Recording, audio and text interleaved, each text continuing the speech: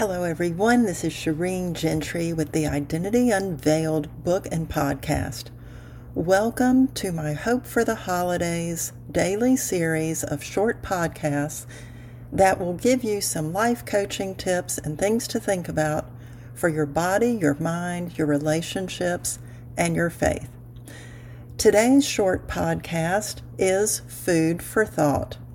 I thought this would be appropriate since tomorrow is Thanksgiving, and regardless of your plans, whether you eat at home, whether you eat at a restaurant, I want you to enjoy tomorrow. And why is this important? Well, as you know, we have memories, we have traditions that circle around food and being with friends or family or whatnot. So let's not feel guilty about enjoying the traditional Thanksgiving meal. I know I have my favorites. I know I'll be enjoying them.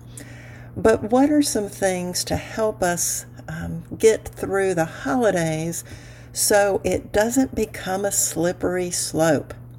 So for myself, I know that I really have to put up a boundary when it comes to sugar. So I'm going to enjoy my pumpkin pie tomorrow, which is homemade, and I love it, and I look forward to it every year. I may even have another piece on Friday. But then I'm hoping and willfully and intentionally going to put up a boundary when the weekend comes and either freeze the leftovers or give them away or something. So how do we navigate the holiday season so that by the time the new year comes around, we haven't gained all that extra weight?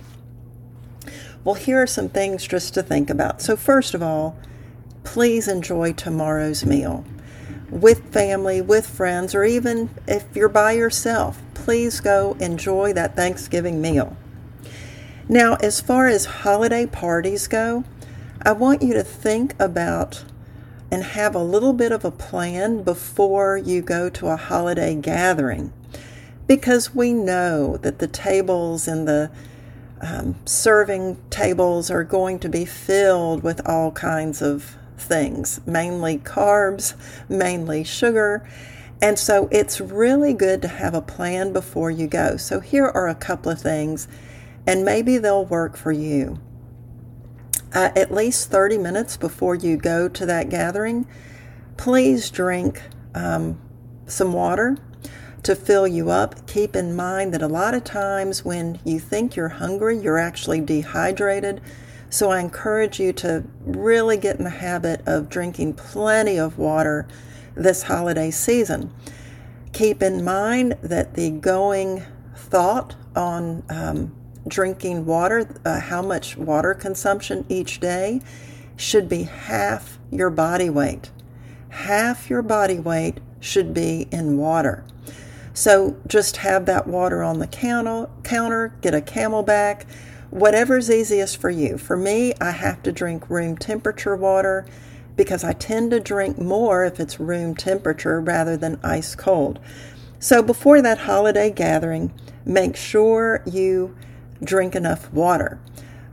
You will be somewhat filled up, but also have a plan when it comes to those foods that are not as healthy.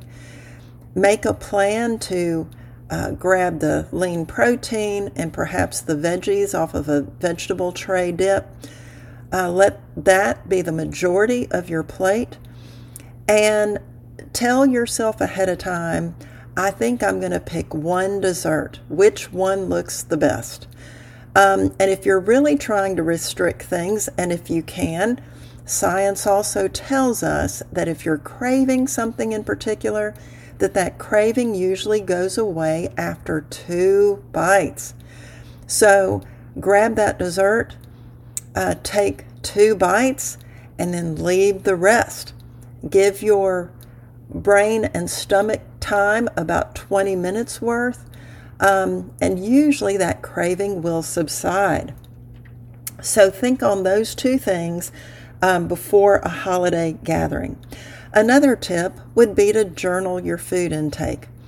I know that for me, if I'm really trying to get a grip on what I'm eating or how much I'm eating, I'm more accountable to myself if I know I'm going to write it down. So it can either be done in a little journal or have index cards on the kitchen counter, whatever kind of system works for you. Chances are you won't eat as much or as many of the bad things if you know you're going to be writing it down. And what about accountability? I was actually on the phone with a dear friend yesterday. We were kind of talking about the holidays and what that means in terms of food. And so we're going to start texting each other to get on track for those days and weeks in between Thanksgiving and Christmas. Because again, we don't want it to become a slippery slope, and then we have those extra pounds to get off at the first of the year. Here's another tip. Don't eat for the wrong reasons. Now, I will be doing a separate podcast on grief and loss. And grief can come in all different shapes and sizes. You can be grieving maybe the loss of the way life is now versus the way it used to be. Perhaps you're grieving the loss of a job, the loss of a significant other or a friend. It can be very hard, and so a lot of times we default and gravitate to, attach to something that will give immediate comfort.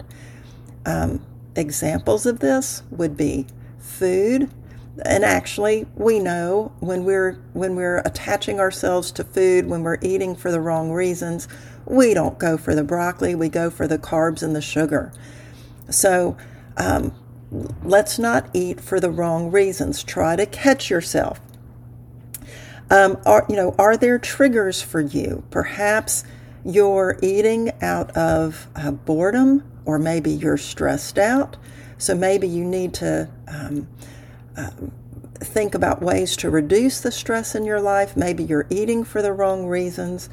And try to implement one action step that breaks that pattern between your emotions and your eating. So again, we want to disrupt that pattern that perhaps can be created during the holiday season, or maybe it's just a pattern that you've gotten into in the last year or so for whatever reason. You want to break that pattern between your emotions and then grabbing the wrong kind of food. So think about healthy action behaviors that you can implement to break that pattern. When you feel the need to reach for the food, do something else. Here are some examples. You can take a bubble bath. You can go out for a walk or a jog. You can listen to music. You can pick up a book. And again, you can call a friend. Maybe you can go out and get some coffee. Get in your car and go to a store rather than buying things online. Any simple behavior to break the negative pattern of behavior. So I hope these things are helpful for you. Keep in mind, this is not all inclusive, but let me just recap shortly here. I want you to enjoy tomorrow. Enjoy the food, enjoy the meal. Remember that memories and traditions are many times created around the table with certain food items. So don't feel guilty for that. But between Thanksgiving and Christmas, have a plan. Journal your food entries if that's helpful. Be accountable to a close friend if that's helpful. Catch yourself for eating for the wrong reasons, regardless of what may be going on in your life. Whether it's grief of some kind, loss of some kind, or you're just make yourself aware that you're eating for all the wrong reasons. And then lastly, try to fill that void with a new behavior, a simple, healthy way of coping in the short term and in the long term with whatever is going on in your life right now. So, enjoy tomorrow, Enjoy those recipes, and until next time, this is Shireen.